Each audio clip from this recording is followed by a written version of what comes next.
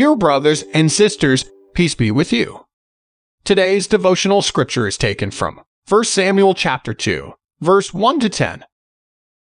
Then Hannah prayed and said, My heart rejoices in the Lord my horn is lifted high. My mouth boasts over my enemies, for I delight in your deliverance. There's no one holy like the Lord, there's no one besides you, there's no rock like our God.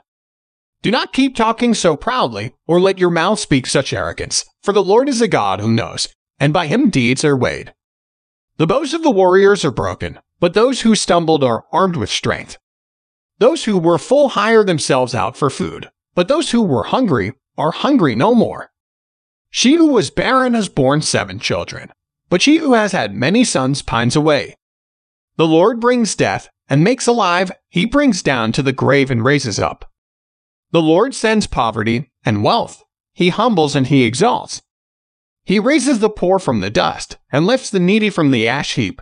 He seats them with princes and has them inherit a throne of honor. For the foundations of the earth are the Lord's, on them he has set the world. He will guard the feet of his faithful servants, but the wicked will be silenced in the place of darkness. It is not by strength that one prevails. Those who oppose the Lord will be broken.